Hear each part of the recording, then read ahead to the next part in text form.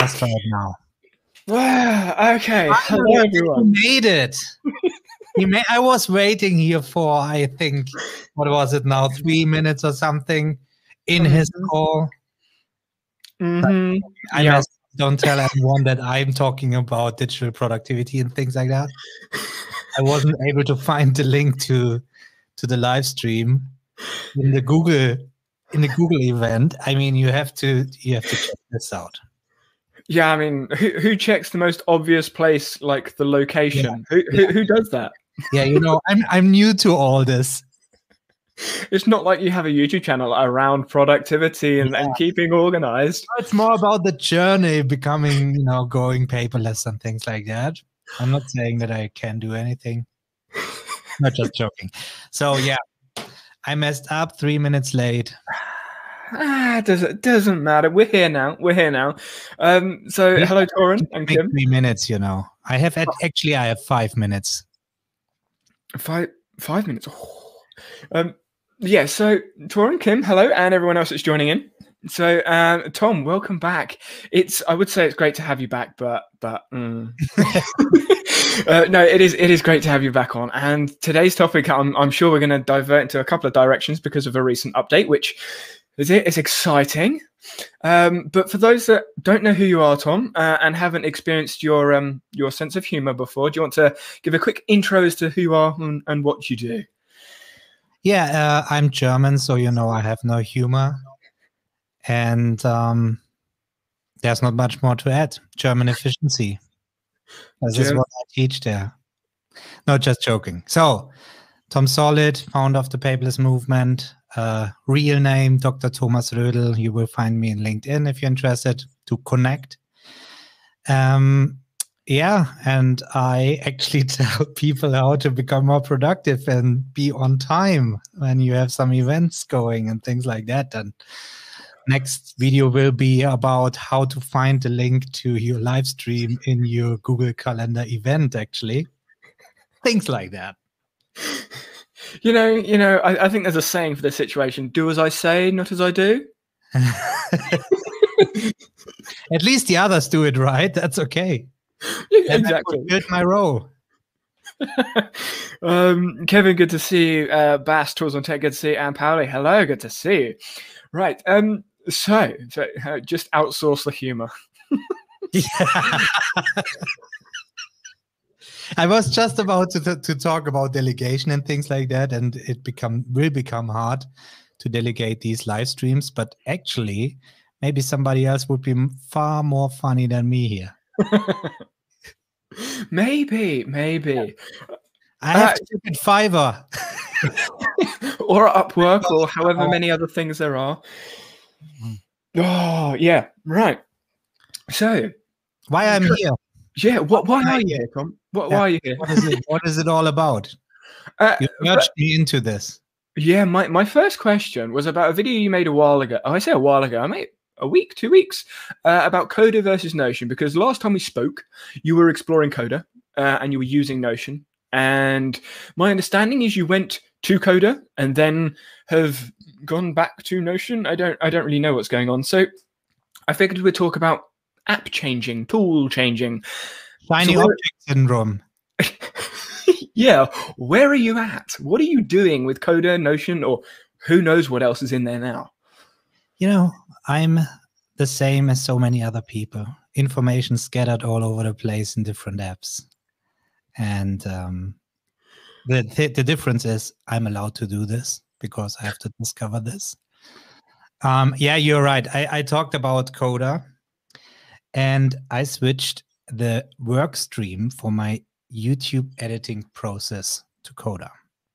And I made an online course about this for my Inner Circle members, where I show in detail how to set this up in Coda and what advantages we have there as well. Then I thought, okay, Coda is going strong there. And Notion was my knowledge management, or my single source of truth to this point when it comes to knowledge management. People who follow me say Notion, know that I say Notion is not for everything. So project and task management is not in Notion. So I'm using ClickUp as my team manager and project management tool.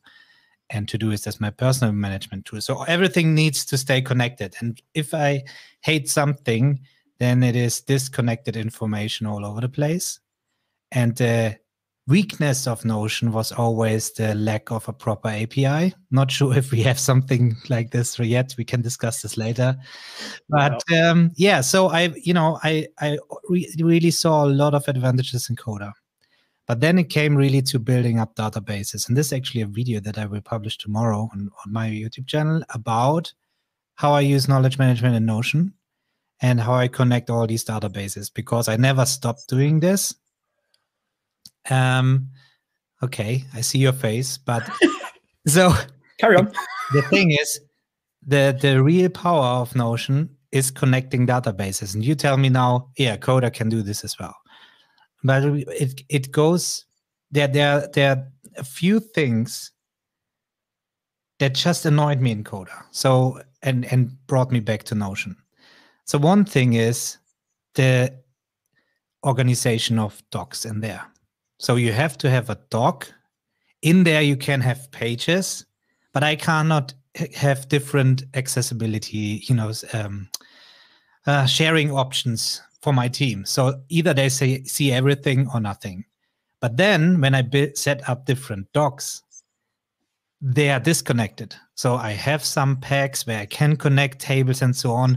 But this is another friction point for me to build up these databases. And in Notion, I have one workspace. Everything is connected, and I can decide who can see it and who can't see it.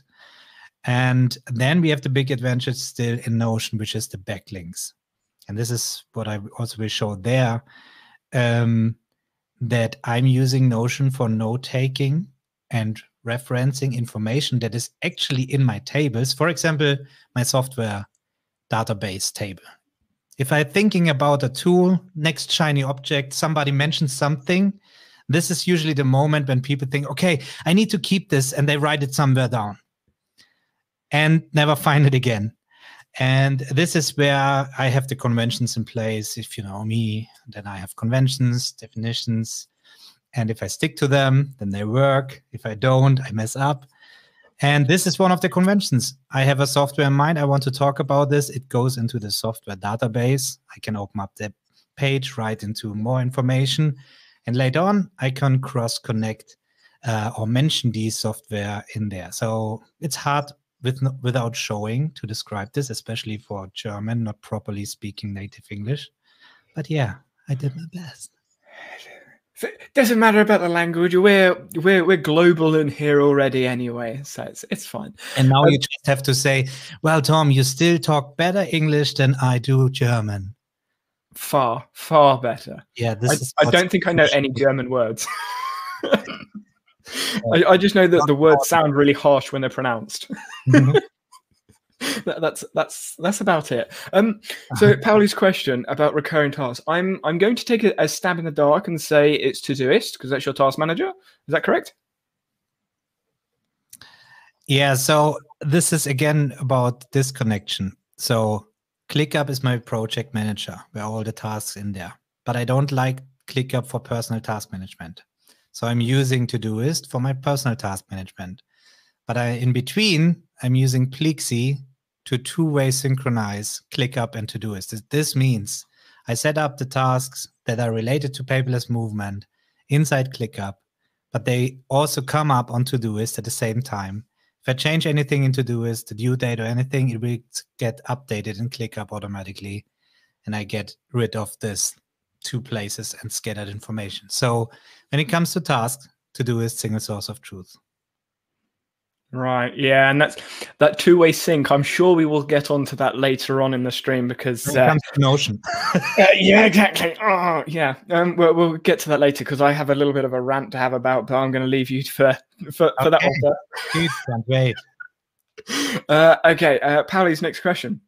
I would love to hear your comments on the new update for Notion, the API, and other integrations. So we will cover this. I was like, we have to talk about it.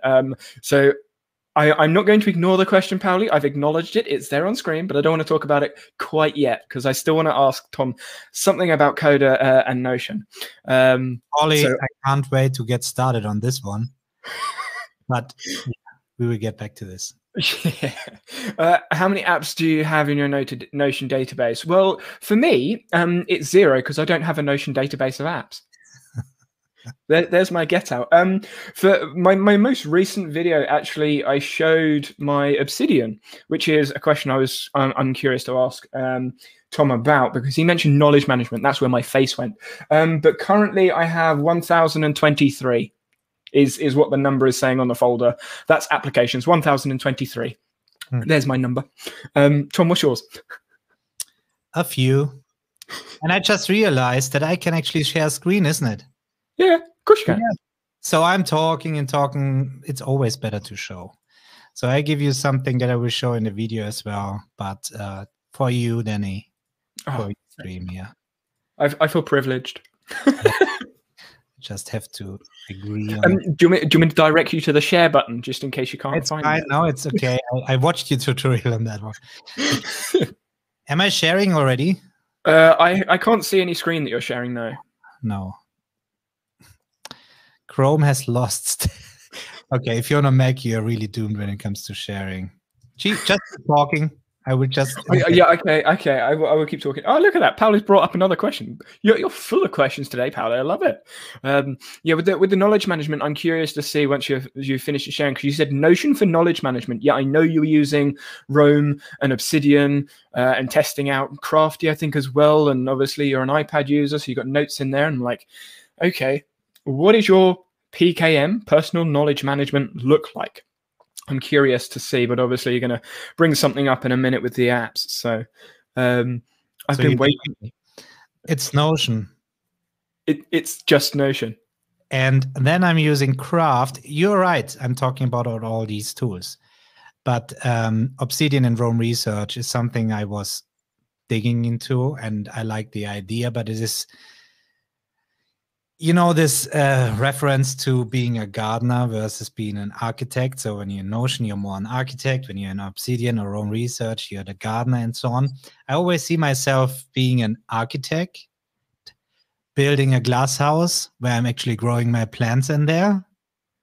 And this is Notion. It allows you to do this actually with their backlinks. You can be dynamic and find this. And you will find this you will see this in a sec once I find the right access things here. Yeah. Yeah. We are all prepared. We are professional people.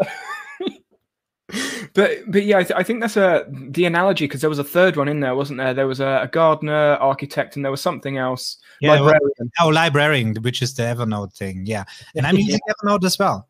So just check this quickly. So Notion is my knowledge management base, which is my Wikipedia. This is what we in the end building up with the backlinks and so on. It's nothing else than building up a Wikipedia there, our personal one.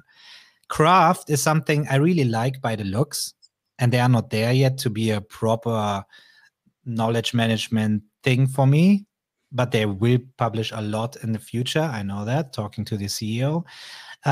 So what I did there, I'm building a house right now in real life. And I thought, okay, let's take this project and do it in Craft. So I defined one thing where I think, okay, it can be disconnected from my paperless movement knowledge. It is something completely new where I have to dig into, like house building. And this was the moment where I thought, okay, now let's test a new app, which is the Craft. Obsidian and Roam Research, I stopped using. Roam Research, I made a, 4-month, 5-month test phase, which I solely used for my team meetings in my day job, not in paperless movement. So I had another separate thing to test with. And this was really interesting because this is really powerful when it comes to making huddles inside Roam Research or Obsidian, because you stay up on top of the game. If people ask you later on, do you know anything about this? And you just look into this, then you see, oh yeah, we talked about this last time and things like that. So this is really a good outcome out there. But I ended up going back to Notion. And then you asked me maybe, hey, Tom, what about this popular Apple Notes video that you just published? Is it just to get some views? Indeed. Not just was I got the remarkable. The thing is that was missing was the in-your-face feeling, having a Post-it, having a piece of paper. So I bought the remarkable, and I was really impressed And it was really, I was actually using it more than I thought. Having a piece of paper laying around that I can update. But eventually I sent it back because I realized that I can do this with Apple Notes as well. Just tapping on my iPad, and it will just open the daily note that I can just write on. Next day, it will open a new daily note, things like that you can set up. So this was the reason why I published the online course, how I use Apple Notes. And then the typical things. Oh, Tom, you switched to Apple Notes now. This is what you use. How do you use it for knowledge management? No. I'm talking about iCore framework. That's what I'm teaching in the inner circle. Input, control, output, refine, different parts of a productivity system. Apple Notes is solely input. And this is for, I get a call. I have to write down something very quickly. I cannot open Notion for that in order to quickly capture something. I tap on my iPad, write it down like a phone number or anything. But then it needs to get processed into the proper knowledge management system. So again, single source of truth, getting rid of duplicates and so on. Yeah, talking about multitasking, still trying to do this in parallel. Yeah, I did see Yusuf in chat mention Brian Jenks with Obsidian, and yes, very, very knowledgeable person. I think when it comes to all of those apps, I mean, I'm still using Obsidian. When it comes to all of those sort of the note-taking apps, everyone essentially is doing the same thing. It's just a different tool. And I've got a video coming out next week about journaling, because journaling in itself, there are so many different ways and types of doing essentially the same thing. Like dream journal, habit journal, food journal, exercise journal, insert something journal, and then you have brain dumps, and then I think question storming is another thing, morning pages is another thing. Like they're all the same thing, just a different size book or a different pen, lines, dots. Like it's essentially the same thing, just with one little context or environmental change that suits the person. Mm-hmm. And in our case, typically that's an application, but the apps may change depending on the feel and the moment you're having at the time, or who knows why you may be looking at other things. Yeah, well, I have a team of 6 people now in the paperless movement, and I cannot switch tools all the time. So what I built up is a sandpit where I can just, or sandbox area where I say, okay, let's test new tools. But I set up my conventions, I have my workflows and all this, and I really carefully, or try carefully to decide to switch tools. So Coda, for example, was one back and forth with my YouTube team and or video editing team. And I thought I might end up going back to Notion. And I say I'm not using Notion for project management and task management just because there are no features like recurring tasks and so on. But having one database with my, I just show you. It should work now, the share thing. I hope so. I've got my mouse waiting to. There it is. Am I clean to share? Yes. Yeah. Are you clean to share? Well, I can never like know what's actually on screen. I can just see like the small little window. I'm like, I don't know what's there. Okay, so what actually happened switching to Coda, I had a gap in Notion. And this was another learning there, because I was filling up the information inside Notion. And this really annoyed me because I thought I will stay in Coda, and this was a mistake. So right now, they will keep pushing, but I will carefully decide to do this next time.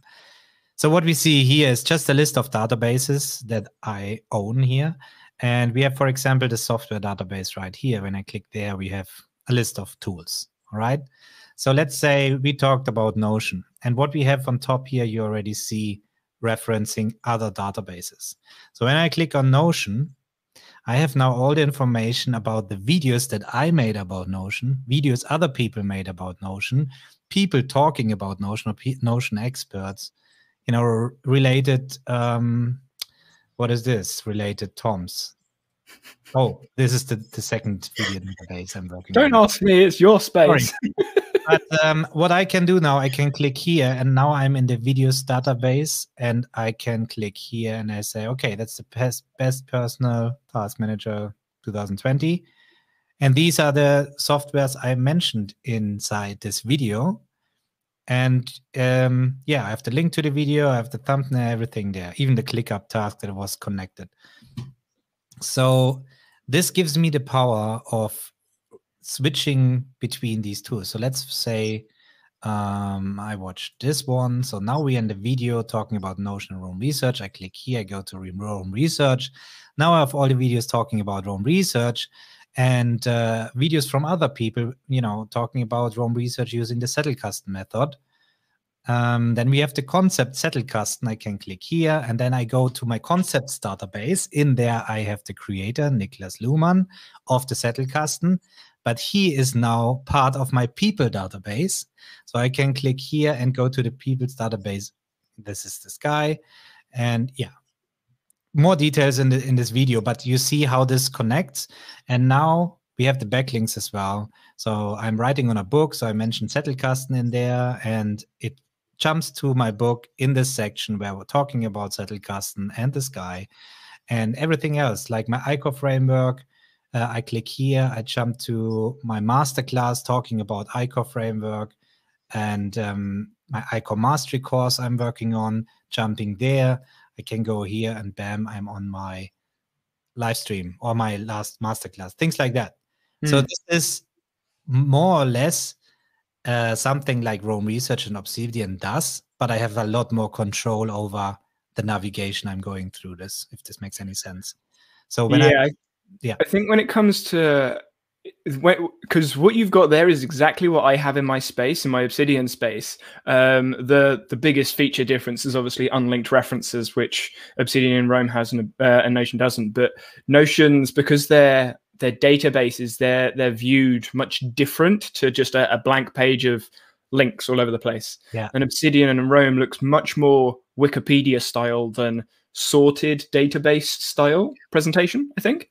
So this is exactly the thing. When I'm, let me see if I here. Compared to Roam Research, I can add here videos, upload videos, not just embedding. Then I can add GIF animations and things like that. So creating workflows or work instructions makes much more fun inside Notion, or is nicer to look at, I would say.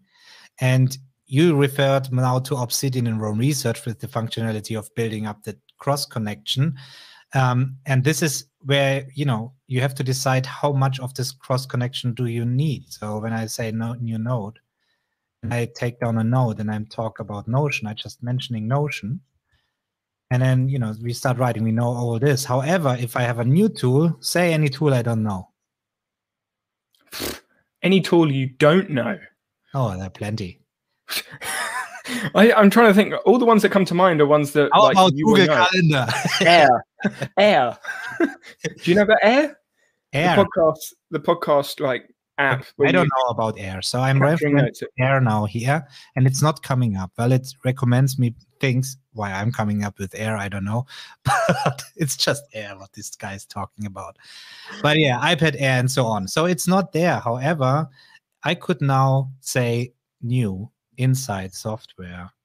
So I can add this word right while I'm writing inside my software database. I can even click on this. I mean, this was not very strategic, so I go there. I click on this and I can add the information now about Air, go back and keep writing. So this is a completely different way because I have it in a proper database. And now we come to the advantage. We have the graphs in Obsidian and Roam Research.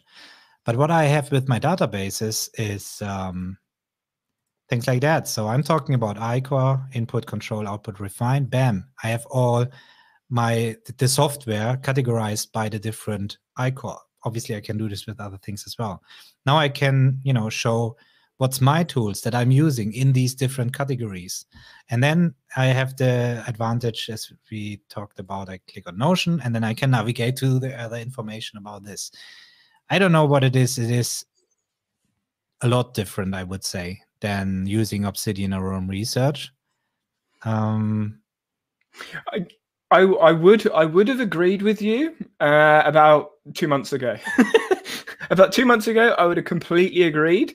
But I think because I've been using Obsidian quite a lot recently, it is the same thing. It's just it looks drastically different when it comes to navigation. I think the big difference is in my mind when comparing things like Obsidian and Roam to Notion is because Notion is a database, you have filtering and sorting of specific lists of stuff. But then Obsidian has unlinked references, and specifically Obsidian rather than Roam, you can have multiple pages up at one time. So when I am working on something, for example, a YouTube script, I can see all the unlinked references of all the words that I want. And when I'm making scripts, typically I'll have 5 or 6 other tabs open. So I'll have like the 6 things. I'll be scrolling up and down of all of them whilst working on a script. And they're more, well, some of them are YouTube videos. Some of them are just things that I like to explore when I'm exploring different ideas. And in Notion, obviously, you can't do that unless you have multiple windows open and a big screen and it's all shrunk. And yeah, it's just not ideal. But it's a different use case. And the thing is, I think I understand what you mean there. You don't have to think a lot when you're working in Obsidian and Roam Research how to input information. Notion, you can very quickly think about, I want to just quickly write something down, but should I put this in a database? Should I set something up and things? This is what I teach in Inner Circle as well. You know, you have to set your conventions. What is Notion for? And I see this friction as well. And this is why I also started using Obsidian on Roam Research. However, I realized that I'm building up information or adding a lot of information into Obsidian, Roam Research, which is then disconnected from, you know, let's write a book. And then I want to have this structured thing in Notion and leveraging the other thing. So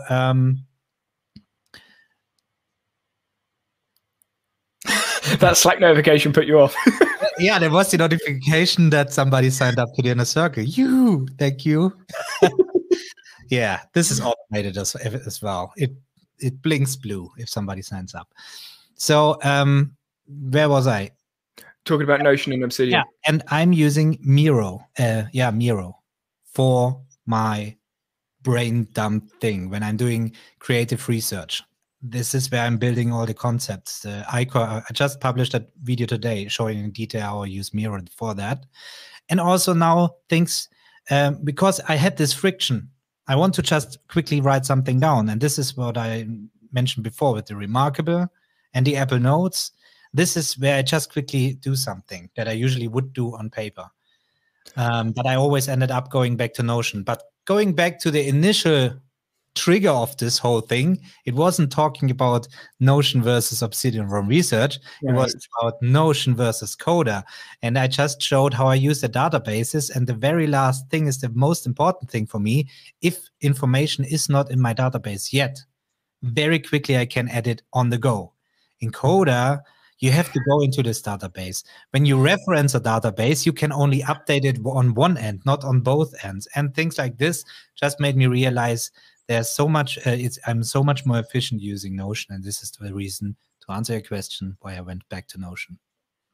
Yeah, I was just going to say, it sounds like Miro is your brainstorming sort of Obsidian Roam sort of, what's the word? Scattered brain, the scattered brain of ideas. Whereas Notion or Coda in that sense is more of a collection of thoughts and refined ideas, maybe. And yeah, like you say, Notion's capture isn't the best, but it's better than Coda. Yes. Well, you can. What I had in Coda, for example, when we talk about YouTube databases. So I see that actually Tools on Tech is there. Bas, welcome to the show.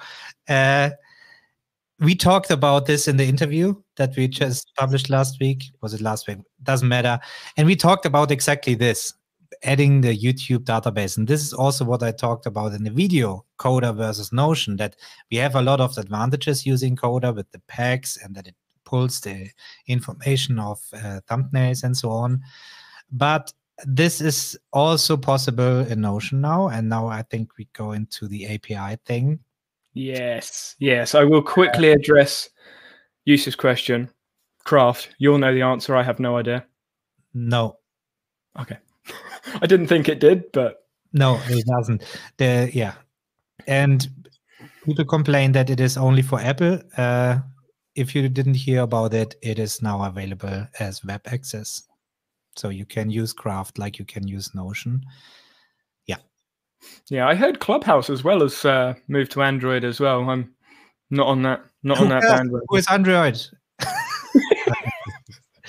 I prefer Android as well, back and forth, because I like the freedom that I can do whatever I want with my smartphone. But I hate it that it just breaks at some point, the software. And let's face it, the widgets and all this, there's not much love when you compare it to the versions that you get on iOS. I can't give an opinion. I've never owned anything Apple. I triggered some things, some ranting here, but I've never owned anything Apple. A Mac, an iPhone, anything. Just haven't. Pauli's like in your Notion database. How long it took you to get there, and what is the main piece of advice for anyone who wants to get to that degree of personalization? I'm assuming that's within Notion specifically. I will publish an online course about exactly how to set up these databases. I plan to publish it this week, but I might run out of time, so it will be next weekend. However, tomorrow I will show you what I just showed there on my YouTube channel, how I set these up or how I'm using these databases. And once you get it, it goes very easy. You set up one database like for people, and then you make another one with quotes, for example. And then you connect these with each other. And once you understand how this works, you will start doing this fluently. You can mess up very quickly as well, building too many databases. This is another thing. You can really overcomplicate things in Notion. This Obsidian and Roam Research takes this away from you. You always have the same way input and how you get it out then again. It's funny you said that. I mean, this is something I'm exploring. Well, TikTok is a platform I'm exploring when sharing just really quick snippets of things because I prefer video. And something that I shared, I think it was yesterday or the day before, was overthinking. The idea that for there to be overthinking, there's normal thinking and underthinking. And someone said in the comment section, I was having a discussion, "You're overthinking. I'm like, yep. Yeah. Yep, I'm overthinking the idea of overthinking, and I think it's the same with Notion. You can overthink. You can over database a database, if that makes sense. Yeah. Well, this is what I call being busy instead of being productive. You can take the whole day watching productivity videos, trying to set up your databases, but never get anything done. And the issue is you always feel satisfied. Oh, this is the next shiny object syndrome. I have a productivity guide about this as well. So you know Darius as well. We're talking on Twitter, isn't it? Oh yeah, Darius. Yeah. Darius, yeah. So we just were talking about because in the recent video about Miro, I talked about lessons learned. And the issue with lessons learned is that people finish projects, then they make a lessons learned section, and it just maybe gets it out via email. And so what? And the next project starts, and everybody starts from scratch. Maybe you have a new project leader and so on. And it is so annoying because if you set this up right, you have a single source of truth, and where you just, like I showed with connection of databases, I'm sure we could be so much more powerful as humanity in general, leveraging these new tools. Now we go down another rabbit hole there. I was going to say there's a big rabbit hole there. I think it was Vsauce did a video on reasoning, or the future of reasoning. It's quite a long video. Brought up some amazing topics. Definitely worth a watch if you haven't seen it. Anyone that's watching, or obviously yourself. And he brought up the idea, or brings up the idea of collective thought, because essentially we're all the same race, the same thing, we're the same people, all trying to develop in one way, and we all have a central knowledge base, which is humanity, what we know. Yeah. Google's probably the best example of that in tech. Yeah. So swarm intelligence, the Borg, things like that. With Brian Jenks, I talked about in the interview as well. You know, he's the Obsidian expert there, or one of these. And we talked about how would it be connecting the vaults of Obsidian. So you can access other people's vaults. And I said, yeah, we will just have Wikipedia. Yeah. I mean, in the end of the day, we just building our own Wikipedias. It is so funny. And I like it because it is much like being the architect in Notion, building your own Wikipedia. You're building up a knowledge base that is really related to what you think about or what you actually need, instead of having everything in one place. Yeah. And that argument, because I spoke with Brian as well about that. And the argument of trying to combine different people's personal knowledge bases, I'm like, yeah, but why? It would be the same as Google. It'd be literally the same thing as Google. You'd search someone else's knowledge base for something you don't know. That's literally what Google is.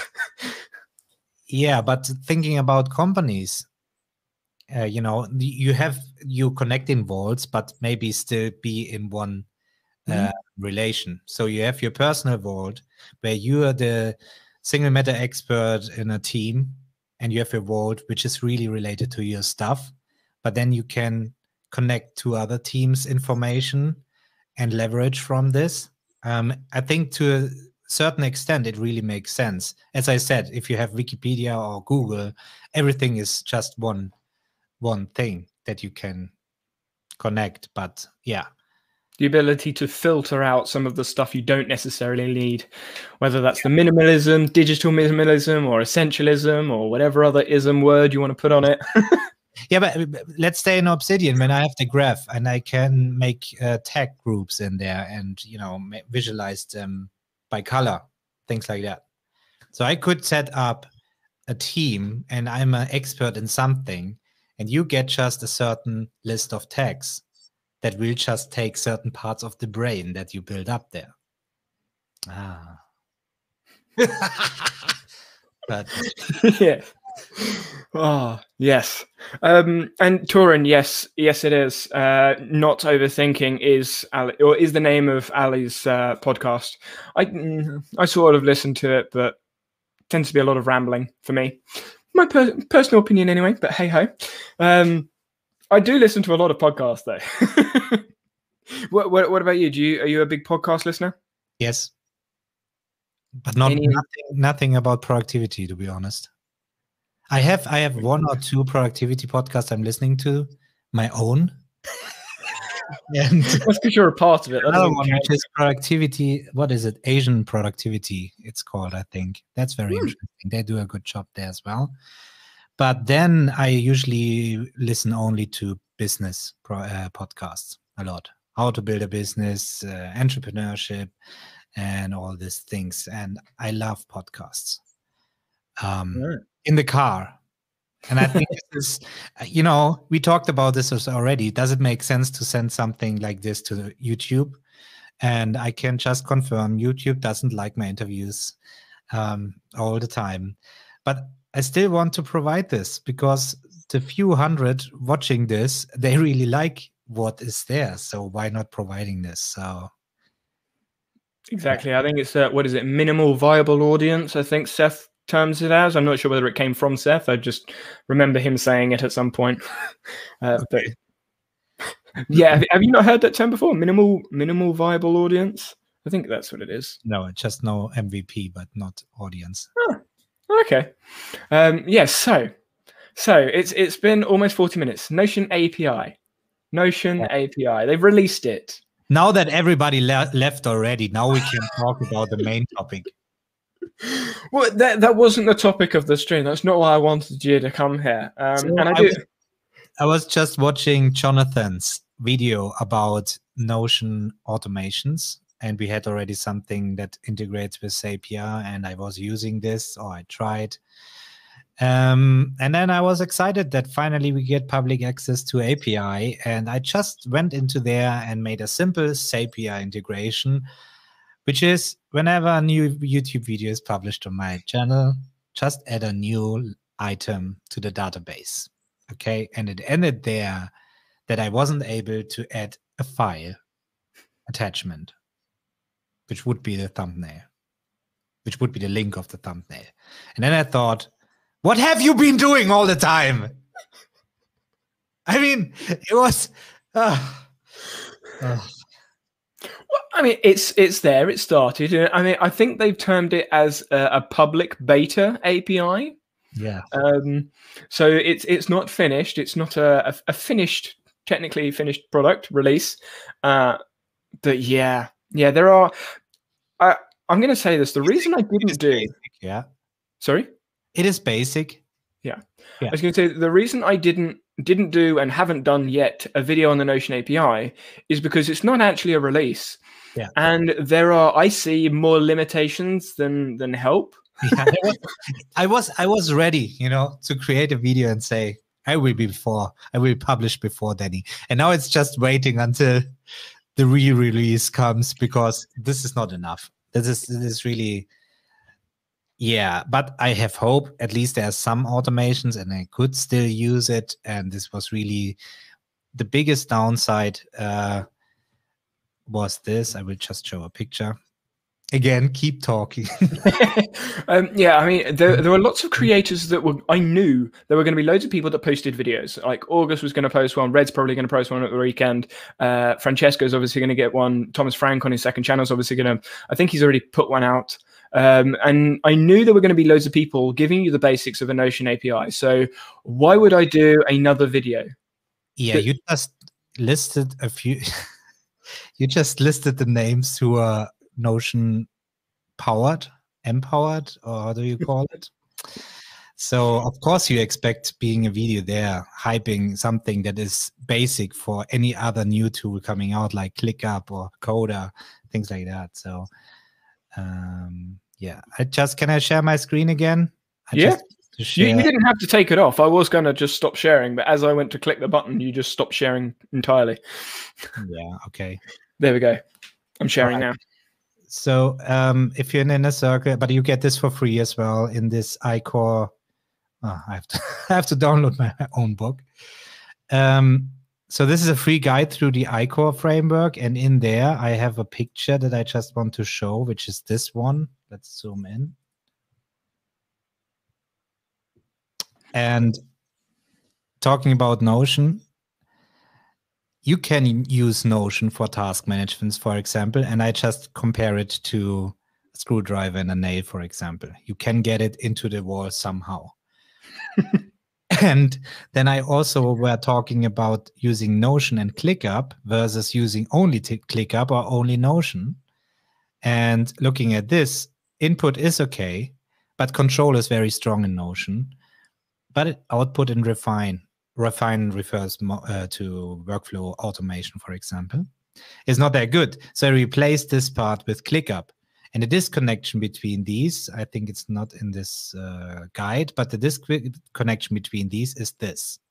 So I set up a database with my YouTube videos, and I have an idea of a new video. I put it in there, and then I have to bring it into ClickUp so my team can work on this and have the advantage of using ClickUp. And this is really the disconnection where I was hoping API will get rid of this bottleneck here. But still, I'm okay with this bottleneck because the overall power using the combination of tools is still more than using only one tool for everything. On the other hand, using ClickUp, using it for control, they claim that they have docs and databases, but this is a joke compared to Notion. Yep. Yeah, I mean, I think you've spoken with Layla as well. I've spoken with Yvonne as well, both of them ClickUp consultants, and they've said that ClickUp docs are not quite Notion standard. Not really. I don't know why they want to be in this situation. So why they were the all-in-one app. Yeah, and this is why I like Todoist. I was joking about this with the CEO from Todoist. They really focus on one thing. It's a task list to tick off boxes. But they also focus on integrations with other tools. So why can't we work all together and say Notion is the greatest knowledge management database? Let's connect it with all the other tools that do other things better. No, they add a timeline thing instead of focusing on the API, for example. But yeah, that's a personal rant here. So how do I stop sharing then? I would just take it off screen. There we go. Okay, good. Sorted. Well done. Yeah, so I can still see it, so I can add it back whenever you want to. So on the point of the API, I'm curious because lots of people wanted the API for a Google Calendar integration, but it's a one-way sync, and from my understanding, you can't delete anything either. You have to like manually go do that. There's not a I take it off of Notion, it goes off GCal. I forgot it. I've not forgot. I missed the beginning of the sentence. My brain was somewhere else. Yeah, so the Notion to Google Calendar, the integration between the two, and from my understanding and my limited research, because I've actively chosen not to explore it, is that you can add something from like Notion to GCal, but when you remove it, you have to manually remove it because it's a one-way sync, not two. Yeah, and this is a general problem with Zapier integration and things like that. So this is why. Yeah, maybe you can share the screen again. Sorry, because it is just there. Yep. There we go. Plexi, for example. They ensure, I mean, Todoist, they have already a two-way synchronization into Google, into the Google Calendar. But you have tools like Plexi that allows you to overcome this. So you really have a two-way synchronization.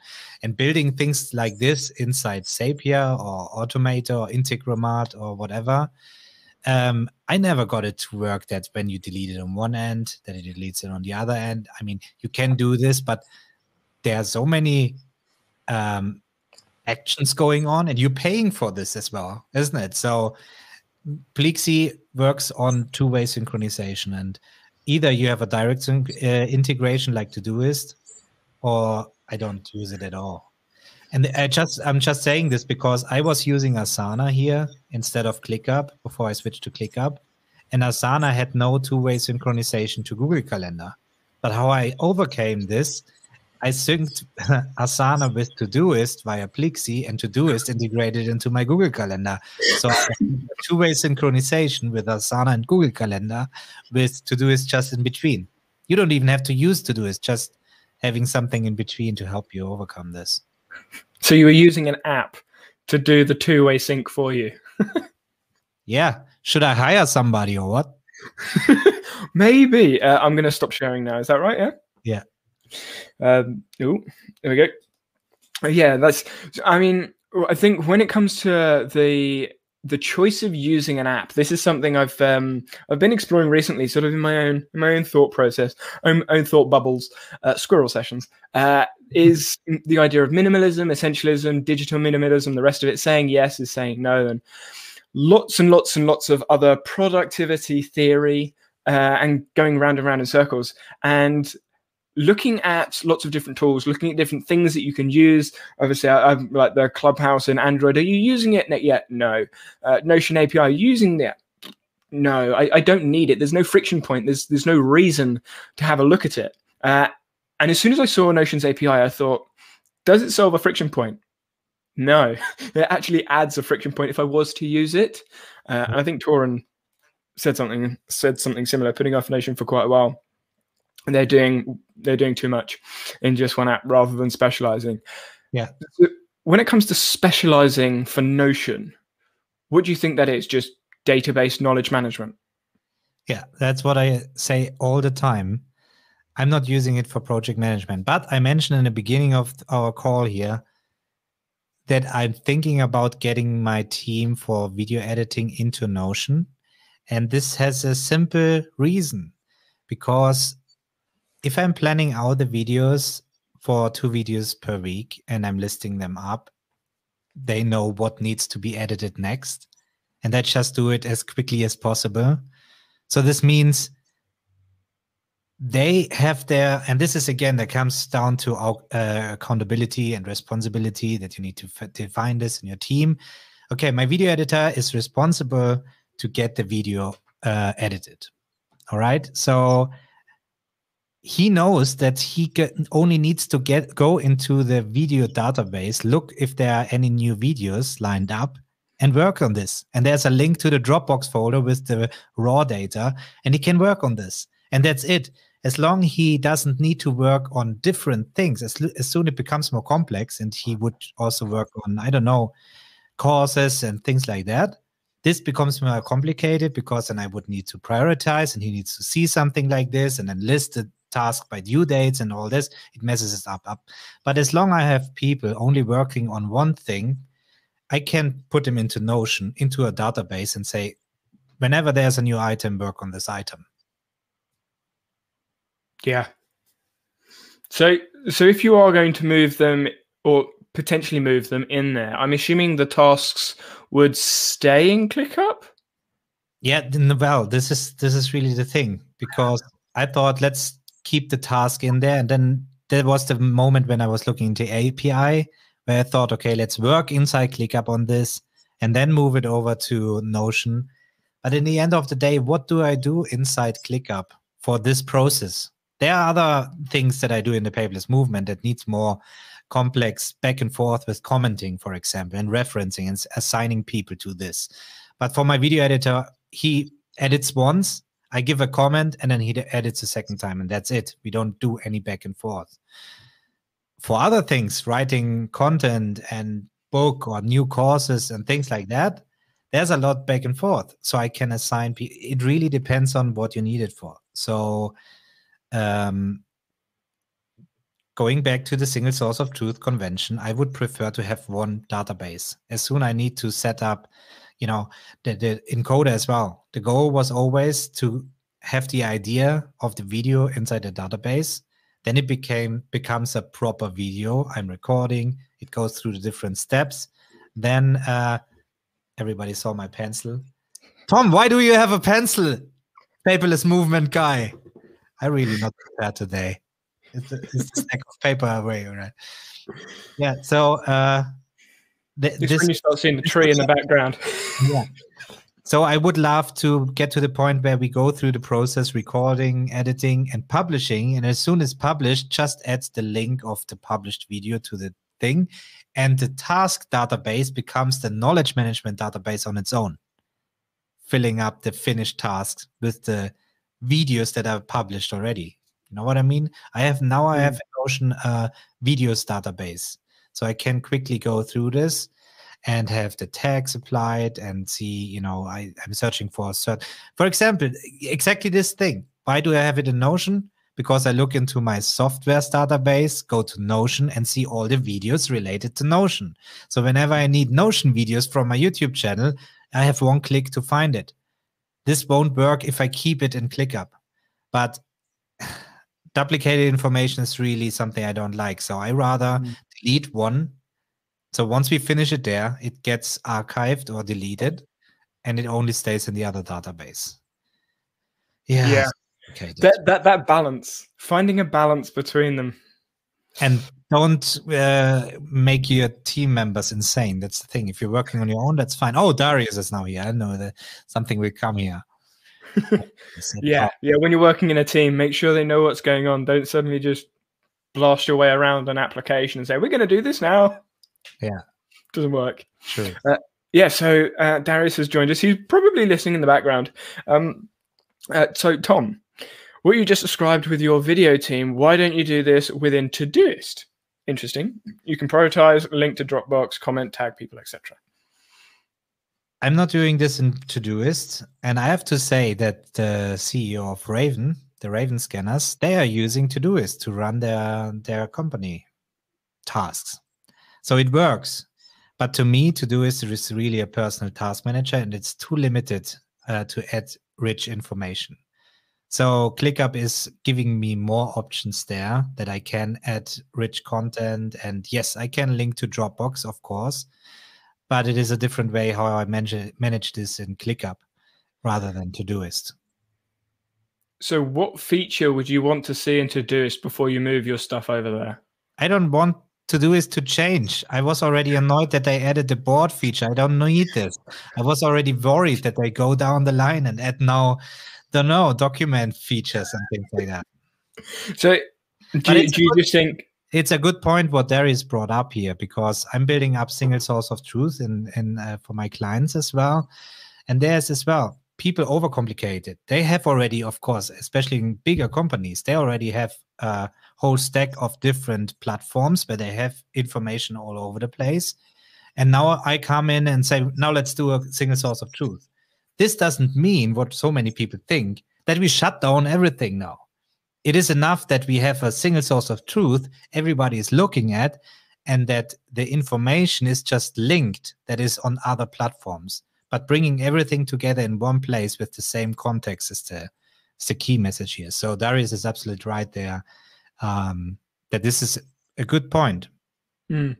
So if it's not a feature that Todoist is struggling with, is it just the different views that ClickUp has that Todoist doesn't? I'm trying to work out what the main like physical, practical, functional difference is between ClickUp and Todoist, and your choice between the two. Yeah, to be honest, I'm really thinking about, is ClickUp overkill for what I actually need? And Todoist is certainly on my list as well as an alternative to get my team only on Todoist. And another thing that I was looking into was Monday.com as well. Just things are more basic, or even going back to Asana, where I left Asana because it was limiting. But in the end of the day, people love structures, and ClickUp is still confusing to people. They do now a great job with the home button, and if you point people to the right directions, Layla does a great job describing all this, and then it works. But it needs training. It's not you go in there and everything is right. So yeah, I still love automations and integrations and a bit more complexity. This is the reason why I stay in ClickUp.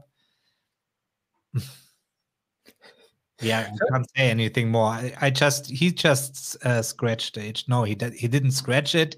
He just surfaced the itch that I actually have simplification of things. So that's an interesting point. So are you aware of the concept of sunk costs? I don't care about costs. That sounds stupid. Tom, you're earning too much, isn't it? I say no. As long as I have a return of investment there, when I'm, or did I misunderstand your? No. So the idea of sunk costs is that the more you put into something, the less likely you are to leave it, essentially. So when you do a degree for 3-5 years, it's hard to just sort of give it up and not do it. Or when you spend loads of money on something or spend loads of time on something, it's harder to go, I'm going to leave this now, because you put all of this time, you sunk your costs, you sunk your time, your money, whatever, into it, and you don't want to leave it. Yeah. And it sounds like there's a little bit of that with ClickUp. You're like, but I've built this, I've done this, I've got these things. Or is it just we just talked about this already in the call here, when you think about switching from Notion to Coda and how annoyed I was losing the data inside Notion, and now I have a mess, and going with the team back and forth. So because we are in a process, we're publishing 2 videos per week now, and we in a process. As soon as I start switching tools, this really hurts everything. So this really needs to be thought through and make sense. And then you have to set up new SOPs. Obviously, this goes into the direction that you just mentioned, that we have already workflows. Only just the screen recordings where I explain how we use it. You have to do this all from scratch. So obviously there's a friction point to switch tools later on.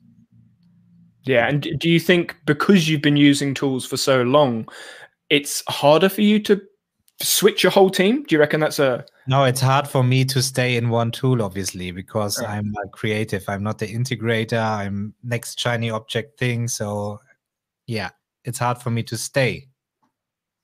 As soon a new tool says, when Notion comes up and says, now we have recurring tasks, or we have a proper team management thing or what, then I will have a hard time to stay where I am. But I'm consistently thinking about, can I improve things or not? Is there, it's never change a running system. And there's nothing more true when it comes to productivity systems and team management. When you're ready, even if it is running bad, you really have to be careful what you change, and that you don't change more than one part at a time to see really what effect you have. In our minds, our systems always look beautiful, but once you get started and a team is involved, and there's 90% of the people don't care about your processes and don't fancy any automations. They even get scared of their jobs when you start doing automation, things like that. it is a complete different dynamic there. I can't remember who said it. I was listening to something earlier, and they were saying that what you think. I think it's Mark. Maybe I can't remember. I'm awful with names, but they were saying that what you think, so what is in your imagination, is far better than what is in real life. What actually happens.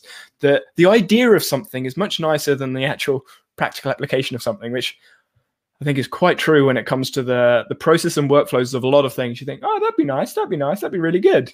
Yeah, actually applying it. This is especially true when it comes to setting up productivity systems. Trust me, I was and I'm still fancy building up new systems, going into Notion and say, okay, I will become so productive doing whatever other people recommend on my own system. And the issue is that we even add friction points that gives us where we need a lot of energy in order to maintain the productivity system with all the bells and whistles that we added there.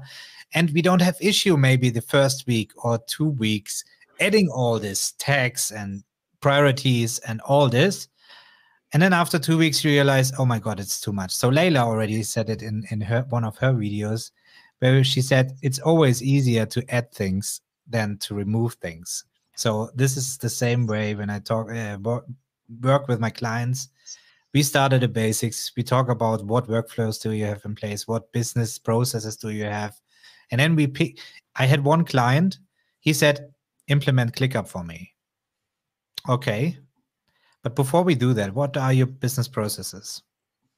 I don't know, and 90% of people don't know. It's no problem, but this is what people have in mind.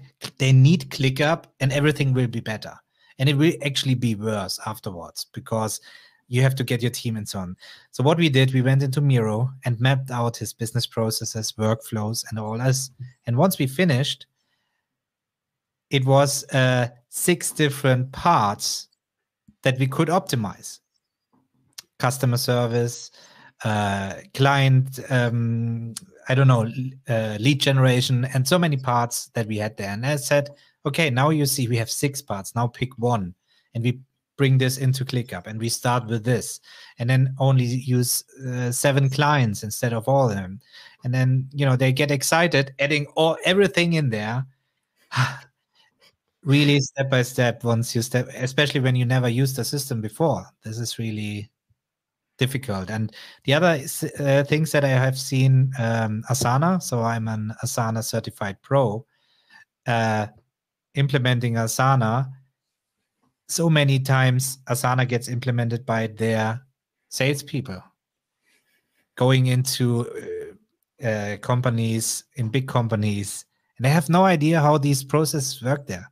You need to have people inside the company hyping this product, knowing the processes and things like that. They just go through the book and say, look, this is your priority, this is your due date, and they have no idea how cross-department work works. And okay, that's another rabbit hole there. Yeah, but I completely agreed. Yeah, knowing why, knowing. I mean, I spoke about that. I think it was last week when I was talking to Kei. Knowing why are you doing it? Why do you need this? Yeah, exactly. I am curious when it comes to the essentialism idea, the idea of minimalism and saying yes and no. I was going to ask, how do you say no to an app? But I think a more appropriate question is, do you say no to exploring an app? Well, especially in the Circle community, I get recommendations all the time. Things I never heard of. I'm always surprised that there's still so many things I don't know. And of course, I could just dive into this, but it gives me the freedom that I have now the weekly meetups where I say, okay, I have the live course for my members. In there, we will talk about these tools. I will just look at them and things like that. So there's a time and place where I can talk about this. Then, as soon as something like this comes up, it goes into my knowledge database in Notion. And when somebody from my Inner Circle members talk to me on a call, this goes into the people database connected to this app. So later on, when I have a call again, I know exactly, these are things that I get rid out of my mind and know I can forget now about this.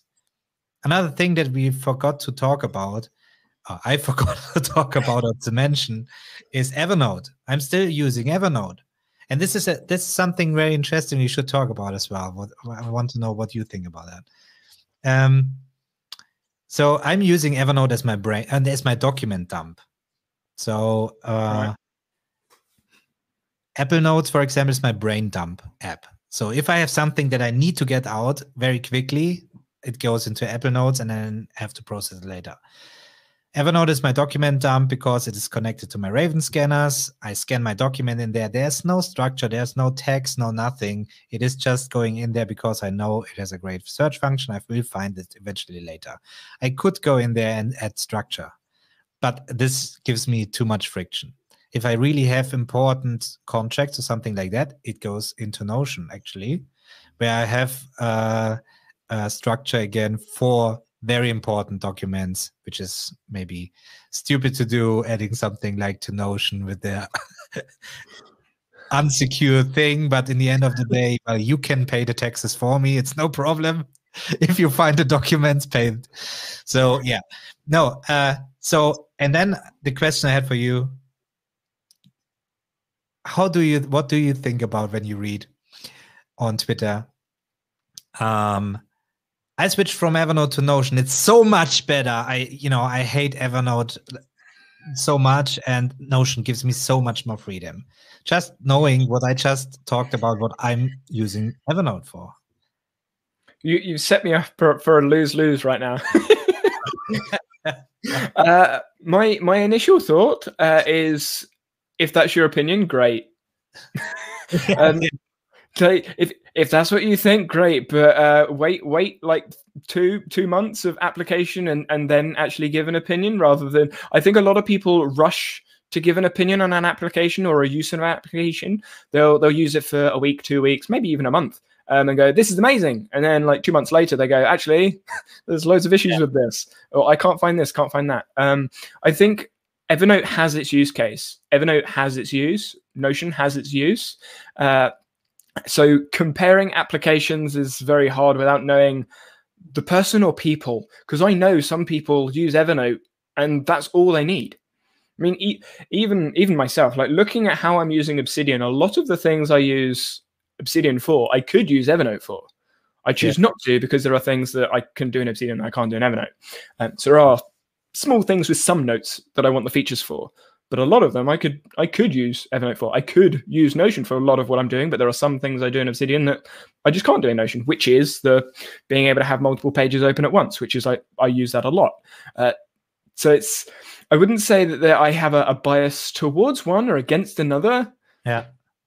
But yeah, I try to reserve my opinion on an application until I know specifically what the person wants. But when I first see that, I'm just like, stop. Exactly. You just pointed out, until you understand what the person actually wants or what the person needs this tool for, because this is what I wanted to get to.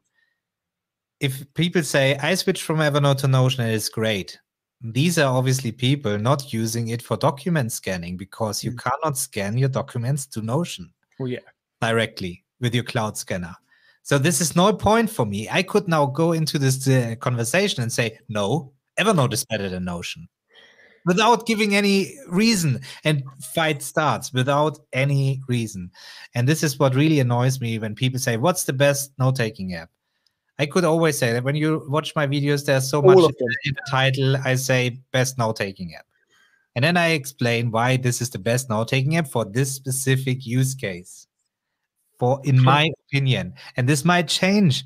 People say, Tom, 6 months ago, you were using Notechef. Now you're using Apple Notes. What's happening with you? I have to switch tools now. No, you don't have switch tools. If you're happy with Notechef, stay with Notechef. I just keep people updated and explain reasons why I switched. But it doesn't make sense to switch. Yeah, another rabbit hole there. Context matters. Those two words, context matters. Thank you. Love this. Sorry? I love this. Yeah, it does. I mean, context is something that with my undergraduate degree in sports coaching, there is a definition of effective coaching, and I'm not going to recite it because no one really cares. I could if you wanted to, but right at the end, in a specific coaching context, because all of the other stuff that's mentioned in this effective coaching is really, really important. And there's loads of theory, articles, research, blah, blah, blah, but in specific context. And a lot of coaches just overlook that last two words, coaching context. So it's got to be in coaching and the context. What sport are you in? What age group are you in? What gender, sex, demographic, country are you in? If you don't have an understanding of the context, the rest of it doesn't matter. And it's something that, so chess is a game that I quite enjoy. And the Queen's Gambit didn't push me back into it. I started getting interested, and then John and I did a chess stream like a while ago. We played each other on stream. That was good fun. And he lost, just saying, just putting it out there. But we've been playing, and something that one of the chess creators I watched, Gotham Chess, something that he said resonated with me, but not for a chess like purpose, was the idea of general principles. He was saying that a lot of chess coaches say, don't do this, don't do that, don't do this in this amount of moves. So an example was, don't move your queen too early in chess. And it resonated with me because a lot of people in the productivity, self-help, self-development space give you overarching things. Have a growth mindset. When, where, why, how, towards what?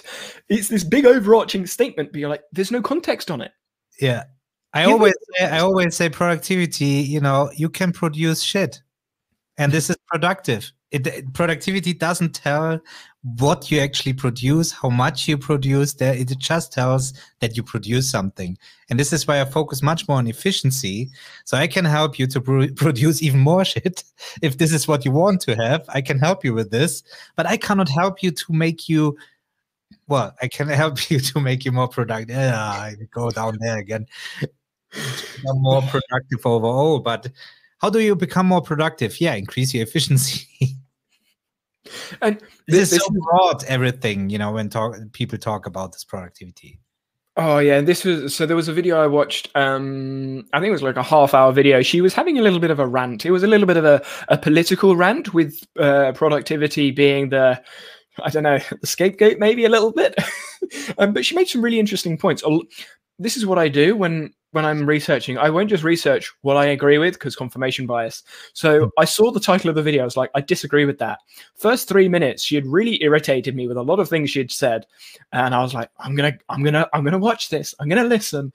And she brought up an interesting point, and she was saying that productivity potentially our perception of productivity is related to work and success. Like, work more hours, you will be more successful, you've been more productive.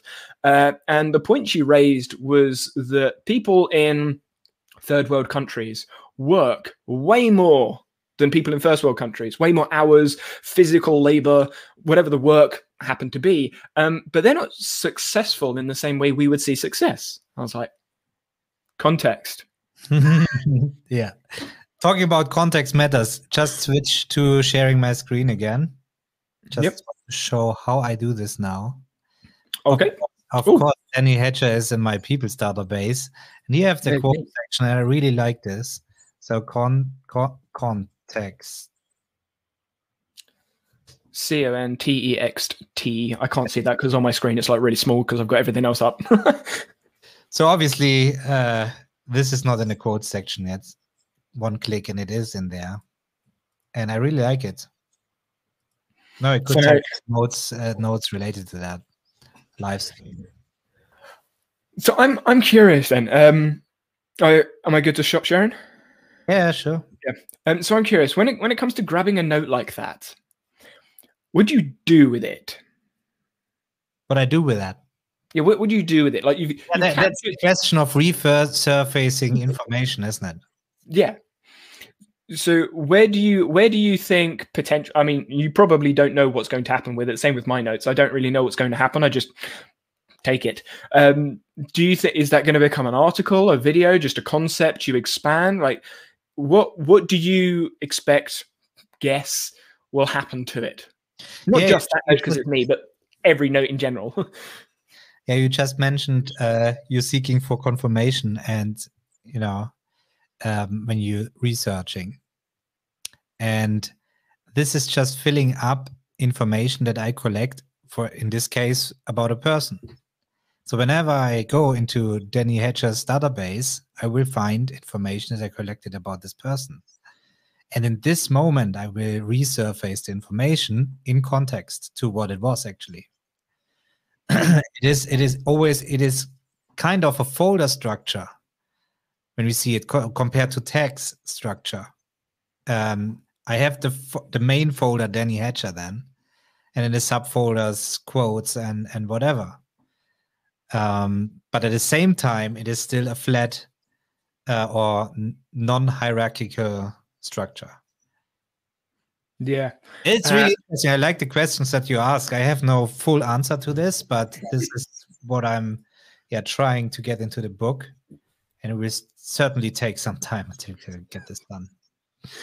Yeah, I think the live stream 2 weeks ago was about note taking. So I did it was a little bit of a lonely rant. I was airing some thoughts, and everyone else was sort of like contributing to the conversation.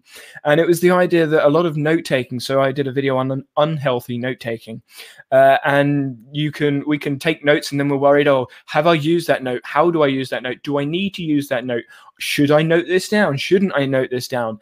And a lot of anxiety could be brought to the surface with notes, like.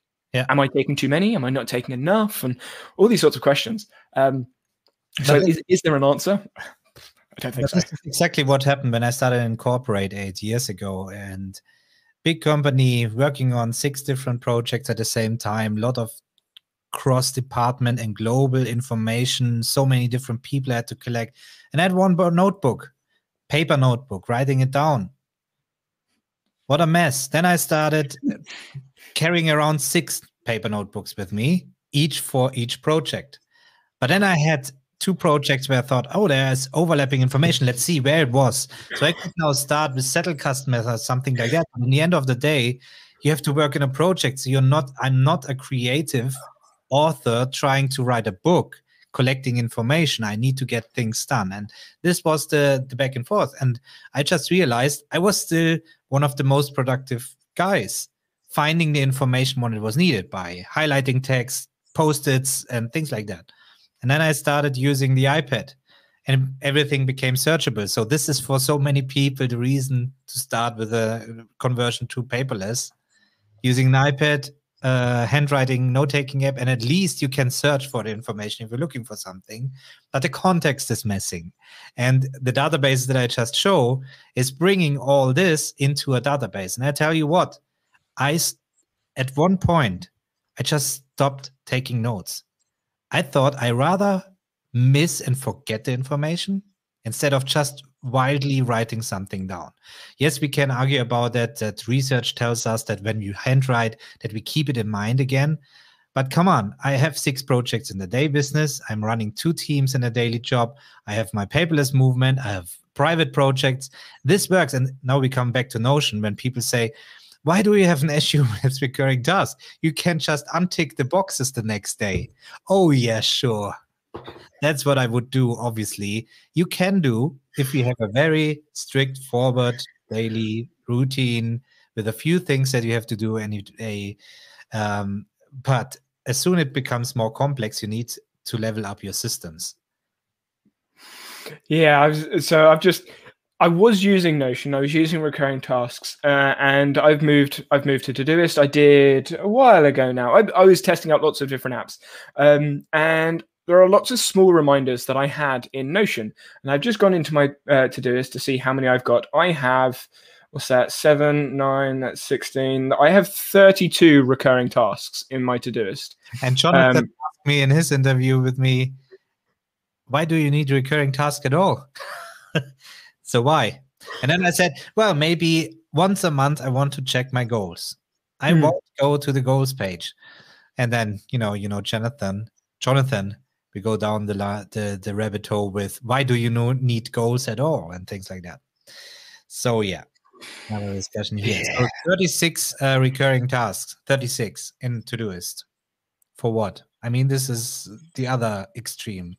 I mean, to be fair, like some of those are medication and reminding myself to actually take the medication for my eye. So that's Okay. some of them. But a lot of them are small things that it's not necessarily I'm going to forget to do them. It's if I don't do if I don't give myself a reminder at that time, it may be later on. And in my I think it's plain productivity video where I show my system like morning water.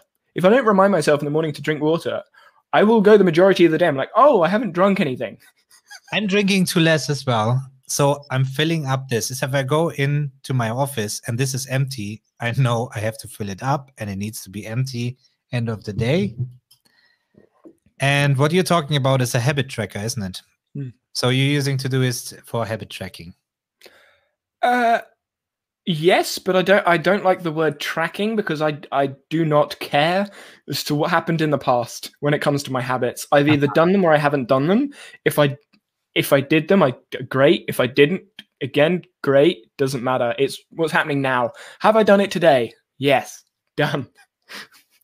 Yeah, but even this, I try to automate as fast as much as possible. For example, get on the balance every day, and let me see how fat I become. Oh, the scales. So, the scale. Sorry, not the balance. So as soon as I get there, it is via Bluetooth, updates my database, and it will update the habit tracker that I was on there. So at the end of the day, I know that I did it, and I try, or 10,000 steps a day or something like that. These things you can automate. And I rather like automatic tracking instead of writing it. I would never do this. I always forget ticking boxes or whatever when it comes to these habit, call it whatever you like. And it's the same with time tracking. I'm really interested actually in historical data. So you might don't care. I'm a data nerd, and I'm really digging into this and looking at my rescue time, automatic tracking, seeing what I have done all the time. This is satisfying. And I know many people will say, oh, Tom, you let yourself track where you're going because I'm using gyroscope on iPhone. So there's everything tracked about me. So I'm I know where I was all the time and things like that. So in times of COVID, I was on one place for one. I should hope so. Yeah, carry on. Sorry. Is there such a thing as too much tracking? Yeah, if you do it manually, I think as well. This is the same like all these habits like daily journaling. I have to write down daily journal. No, I don't. This pressure that people put on themselves, I think, is really, it is enlightening for many people. And if people are doing it this way, that's fine. But don't force me to do it. I'm using Day One, for example, for my daily journaling.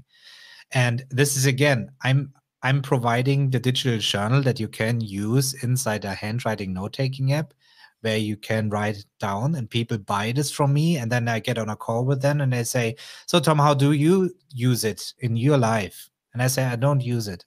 You're selling a product and you're not using it your own? And said, no, I'm providing you a solution that you were asking for, but it doesn't mean that I'm using it. For you, that's fine because it just replicates paper-based journaling, nothing else. It becomes searchable, but that's it.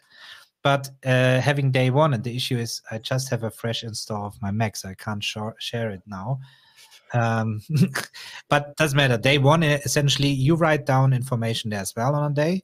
And what I really like about this is that it always shows you what happened the year before on the same day, 2 years, 3 years, 5 years. So I'm using it since 5 years. And I really get reflections on my thought on the same day 5 years ago.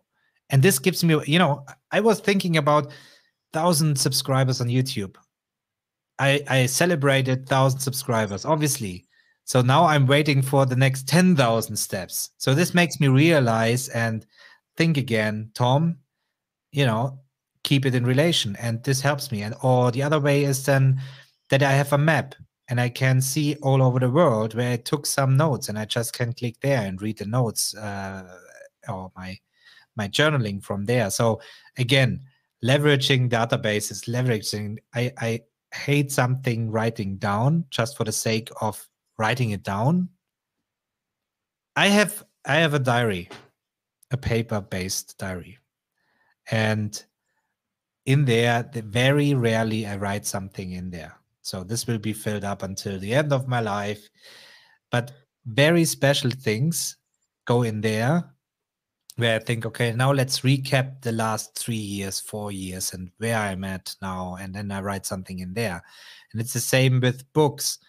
If I usually listening to Audible or audiobooks rather than reading them. But when I think, okay, this was very interesting, and there's so many sections where you want to look up again, I buy the physical book, actually, Mr. Paperless. Why do you do this?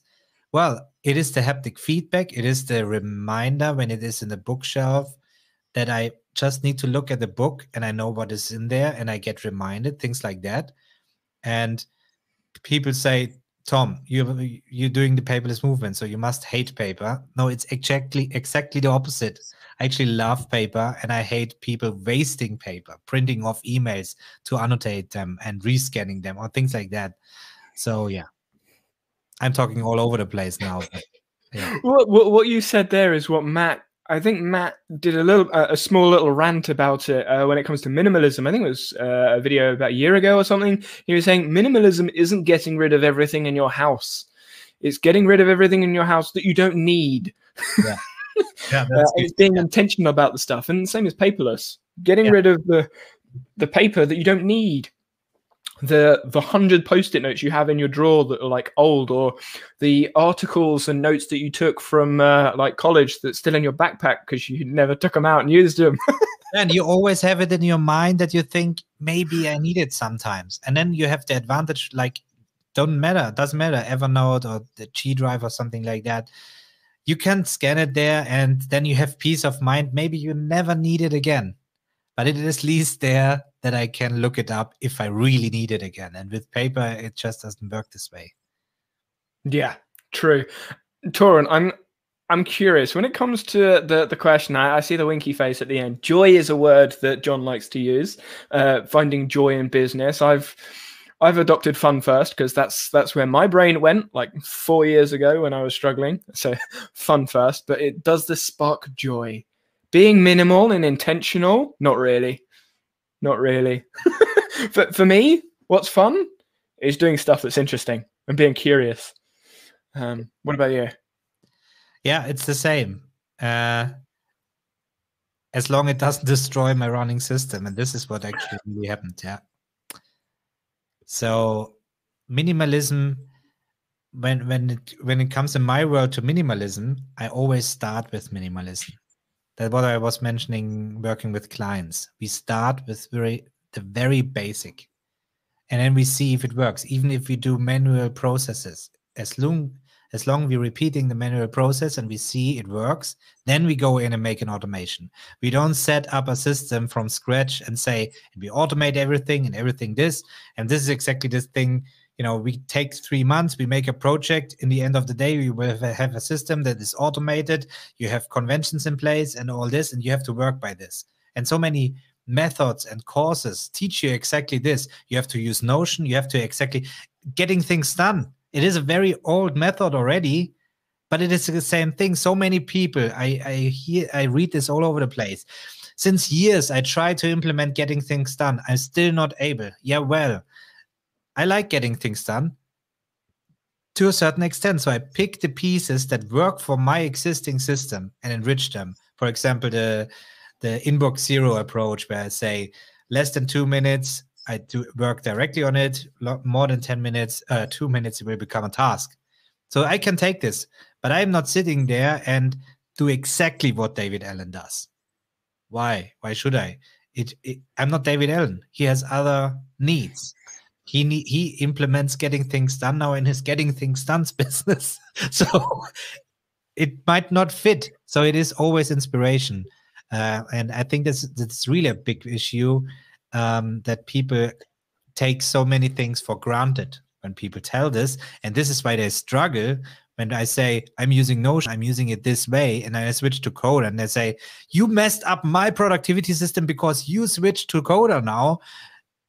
And this just shows that the principles need to be explained, and this is what I try with the ICO framework, explaining the basics, the fundamentals of a productivity system, and then you can use any tool that you like, as long as you create your conventions first. Context matters. Exactly. Hey, you can put this in 2 words as well. Thank you. I mean, so something that came to mind when you were speaking about that is the idea of imposter syndrome. A lot of people they feel this imposter syndrome whenever in lots of different situations. And I heard Seth Godin talk about this on a couple of things. I could search it up, but I can't be bothered. But he essentially says that we are all imposters. And when I heard that, and I was like, yeah, we are. And when you look at Tiago Forte's course, he said he's got inspiration from David Allen getting things done and then changes things here and there. And lots of people are essentially rebranding what's happened in the past. When you go all the way back to history, even to like Egyptians, how were Egyptians getting things done? Using checklists. They were using checklists. They were productive, not being busy. Exactly. I mean, yeah, there was lots of main things, but this is really what leads to a lot more burnouts and things like a thing that wasn't a thing for a long time. And I think it is so much input that you cannot convert to what really matters anymore. And the issue is really the team leaders, the businesses, they don't give you the conventions, the accountability, the responsibility, so you really know what to do. Empowerment is right, but you also there can give structures and give people the way and not just say, yeah, you are empowered to do something, then they do something, and then you say, what bullshit have you done there? That's not your thing to do, and things like that. So, and Tiago Forte, by the way, I was talking about Miro in the video today.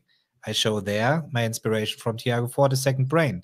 And I think he has some interesting approaches about note-taking, but I bring it a bit further with the output and refine with automating things and tasks, so on. But it's really important to get inspired from each other. That's we coming back to Wikipedia and connecting the information, or these discussions that we have here. It is very inspiring, but so much gets lost if we don't take notes, like context matters. Yeah. So this is something, the takeaway from 1.5 hour talk is just 2 words that I added to my database, and it's enough. Yeah, I mean, I think when it comes to original thinking, original ideas, original thought, there isn't really anything original about it. It's just changing potentially the words, the packaging, or the reasoning. And I'm going back to reasoning because that's the Vsauce video. A lot of the fluff, the context, the justification of using something is our own individual reasoning for our reasoning in our context. So your reason for using your tools in your context can give ideas to other people. So it's not an original thought. Yeah. Getting something done it's been around for centuries. Yeah, and getting something done No, sorry for interrupting. Just keep going. I was going to say, but getting something done in your context with your reasons, that's the original bit. That's the unique bit. Yeah. And this is exactly the moment where I think it's on us that we point this more out. Or I have the feeling that I have to talk a lot more in my videos about this, even if some people can't hear it anymore. But I have to say, this is what I think, that's my opinion and how I use it. Just take it, not for granted, use it in your own way, things like that, because I keep getting comments that it doesn't work for me and something else works better for me. Yeah, okay. And yeah, that I was just about to ask you if you can bring up this comment from Darius. That's exactly the thing. Yep. Yeah. I'll read it out. So, have you seen David Allen's desk? You might need a brown paper bag to hyperventilate in when you see it, Tom. But if it works for David, each to their own. Yeah. He just put it into a book. What are some principles or he set up some conventions for himself or for his clients that worked, and he shared this with the world. And this is close to the same issue with the all-in-one solution applications. There's not all-in-one method that works for you. This is the reason why people don't understand that watching a video or watching a course is enough to build up or increase the overall performance of a team or a company. So it's the same. I mean, I was working in many companies, and leadership gets sent to some trainings about, I don't know, lean production systems or agile and things like that. Then they come back with a lot of buzzwords, but you see it in their eyes. They have no idea what it is. Then they delegate their task to somebody who wasn't on a training to implement it. And then you have the mess ready instead of getting experts in to actually do this. And then they wonder why it takes time for consultants like us to implement this, because we go to the basics. We look what is actually in place we don't want to destroy anything, and how we can improve this. So this takes time and this takes money, but usually the return of investment is there if you take this time and money. Darius, you will agree there as well. Yeah, I mean, Nerd Notion has also mentioned that she says it on Twitter, which I do see. I think I like some of the comments. I forget what I do on Twitter sometimes. I'm just like scrolling. Something that's come to mind quite a lot whilst having this conversation is having a conversation with someone that you know, someone you don't know. Just having a conversation around a topic, an area, is reciting different things. So a lot of the things that I've thought about during this conversation, I have notes on in my system, and they're all linked and they're going backwards and forwards. But I'm bringing those pieces of information from my head. I'm not having to search it, which is something I think a lot of people not necessarily misunderstand, but overlook with their note-taking system. They think they need it at the touch of their fingers, like straight away. And like you were saying, if with the lingo, sort of buzzwords, the topics, if you know something well enough, you can explain it in simple terms, plain language. And if you know something in your mind, if you actually know it, you should be able to recite it if you know it well enough, I think, anyway. If you can't think about it, then you don't know it quite well enough, or it's sort of gone back in mind. And maybe that's what needs to be done, because you don't need it anymore. A lot of the stuff that I learned when I was younger, I don't need it anymore, so I just don't remember it. But yeah. Yeah, but that's a good point. I really struggle citing quotes, or I know these people who they have a lot of quotes on their hand and say this and this and this, but I always understand the principles of getting things done. For example, I don't know, I could now not list exactly what he was talking about, but I could build a getting things done method from scratch, because I digested it already and understood the fundamentals of this. I don't need to know if it is 2 minutes or 3 minutes. It is just about, if it is short until you can answer this question, then do it right. You know what I mean? So yeah, I agree with this. And I have so many people, and this is what you just as well confirmed with the buzzwords and saying agile and things and blah, blah, blah. And you feel you have no idea what this is. Yep. And so Mark Manson brought it up in his book, which I haven't read because I don't read, but I watched him talk about it. And he was, sorry? We're just writing, not reading. Well, I don't really write either. I sort of do write, but I did write. Not handwrite. I'll type every once in a while. Most of the time, it's actually dictation because I just love talking. But he was suggesting in books. He reads loads and loads of books. I'm not a fan of reading. He reads loads of books, and he doesn't take many notes. But what he does do is he remembers where to find the information. Yeah. And I think this is one of the biggest skills I learned at university. It wasn't learning all the stuff. Yeah. It was learning how to search for the stuff I needed. Amen. What words do I put in Google? What words do I put in Google Scholar? What topic do I need to research on PubMed or whatever academic journal you're looking into? It's not remembering everything. It's remembering where to find the thing that you think you need. Yeah. When I studied physics, we actually were allowed to use anything. back then there was no internet, so we could bring books and everything.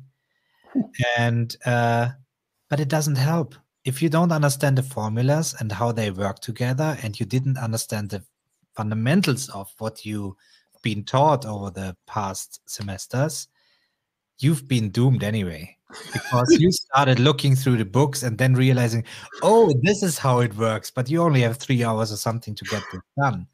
So you have to know where to find it and to understand the fundamentals. And this is why they said you can use whatever you like, but we know within 3 hours you won't learn what you actually need to know already. Yeah. Yeah, and so true. And this is another very important thing. It really depends on what you are working. If I'm an author and writing a lot of books, Rome Research or Obsidian would be very powerful for this, and I would more use this. Just one more thing to the Obsidian thing.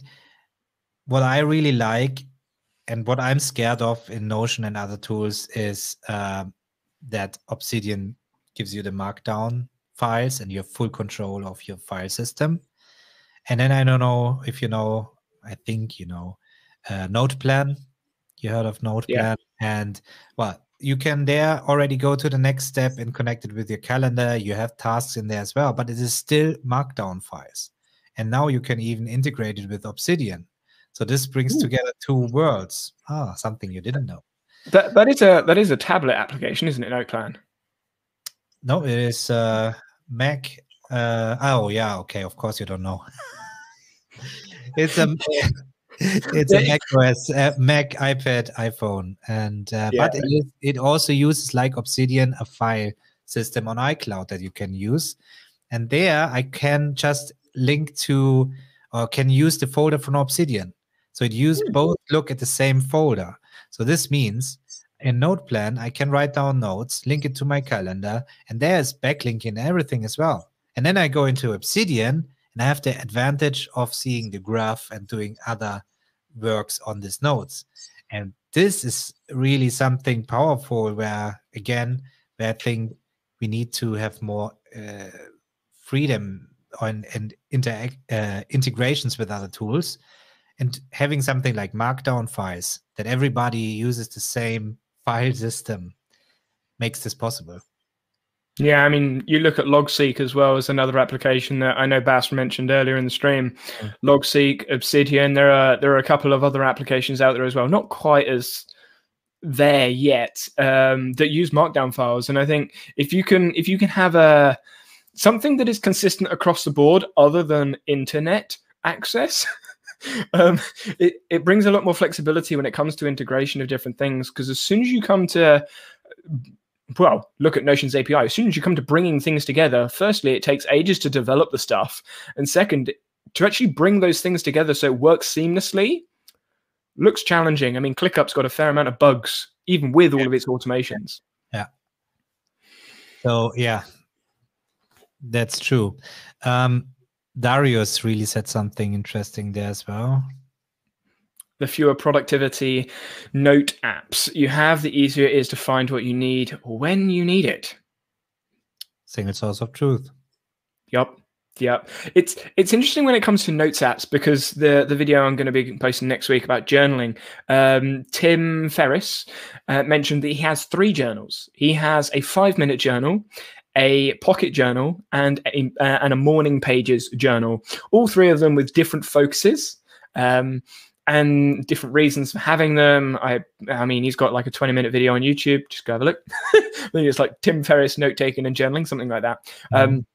But essentially, he has 3 different journals for 3 different purposes. And having note apps, but having a purpose for the note app, I think is the crutch there, because you could have one, but it might not be great for something.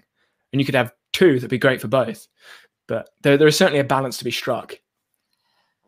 Yeah. So this is what I meant with conventions, or like the Craft versus Notion app. I was able to use Craft because I have a completely different, separate use case. Yeah. I'm looking at a complete different project where I thought, okay, it will never get connected how I built my house with the paperless movement apps collection there, for example, then it's possible. But as soon I have overlapping information, I get really annoyed. This really makes me, if I know that this living there, and this is the issue with Obsidian and Rome Research that I started in both worlds. Yeah. Yep. Very fair. So, we're closing in on 2 hours, so we'll start closing it down.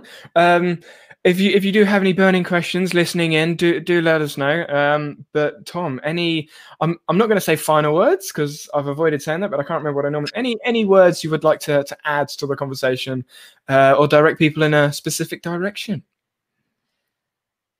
I'm really thankful to be on your stream again. I really like how the YouTube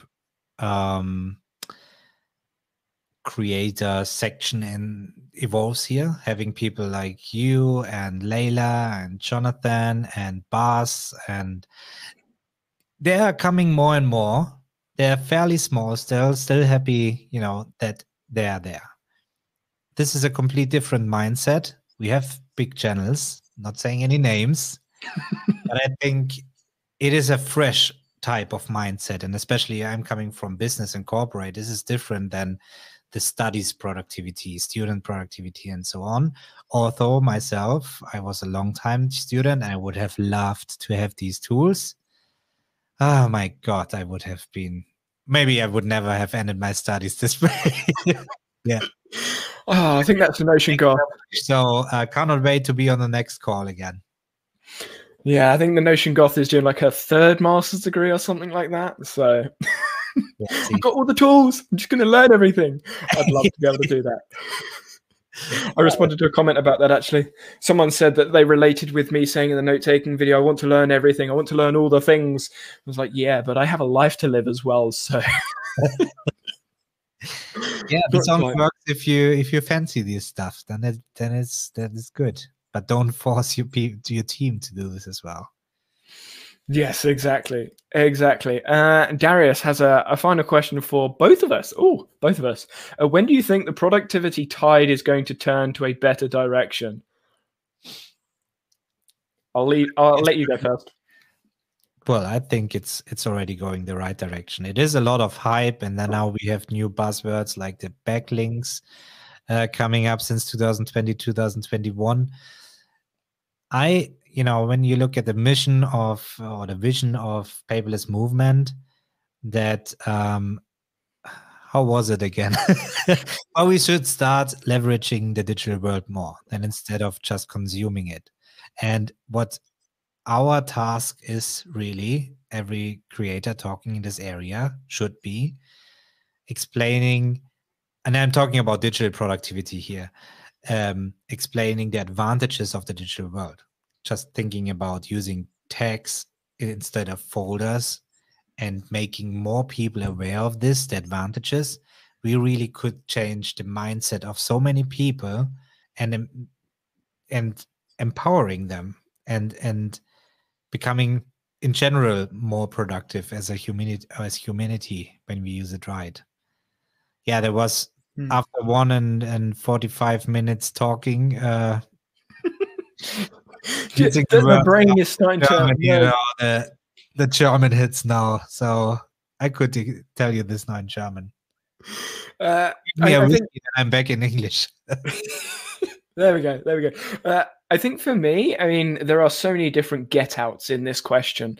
There are so many different things that I could say, but what I will say is productivity, lifestyle, and values are heavily intertwined. And I think the direction of certain channels potentially may change in the future, but the world of productivity online, there are 3 areas. There is productivity for productivity's sake, productivity systems, and then productivity for lifestyle. And when it comes to a direction, I think when all 3 of those try and find somewhere together, I think is where is going to be the most value, because from what I've seen, a lot of thinking in the productivity space leaves out how life application. A lot of systems don't necessarily overlook life application, but it's sort of how do you find the context in all this stuff, because you're so focused on the systems, but then lifestyle don't touch on either of the points. So it's like these three different sections in the online space of talking about this stuff. And I haven't found yet a nice, easy way to combine all three of those different areas. So direction, combining those three areas. How people do that, when people do that, no idea. Yeah. Again, single source of truth. I mean, to me, the ultimate single source of truth is my Google Calendar. In the end of the day, a task list is infinite and a calendar is finite. Everything needs to get in there, even appointments or whatever. And this is really the advantage. Yep. Don't. I'm going to leave those words. Both those words trigger. This is really an advantage where then you have to understand how to use it. When I use Calendly and people can book calls with me, but I put in family time, then it is automatically blocked. I don't have overbooking. If I have a paper planner back in the days, this won't happen. You know, everybody will just tell you, okay, yes, and then you look up, can I not? Okay. Yeah. And Pauli, about backlinks, I made a video explaining how I'm using backlinks in different things at some point, but you really don't need them. You really don't need them unless you've actually found a use case for them, is my thoughts. Watch the video that I publish tomorrow, then you will see why I need them.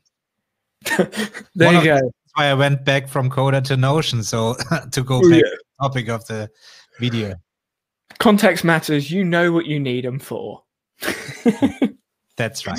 Amen. And on that note, hopefully everyone has had a good week and has a good Sunday and then next week. But yeah, so Tom, thank you very much for coming on. Okay. Always love our conversations. And for everyone else in the chat and watching on, have a good morning, evening, afternoon, whatever time it is where you are. And I'll see you guys next week. Bye, everyone.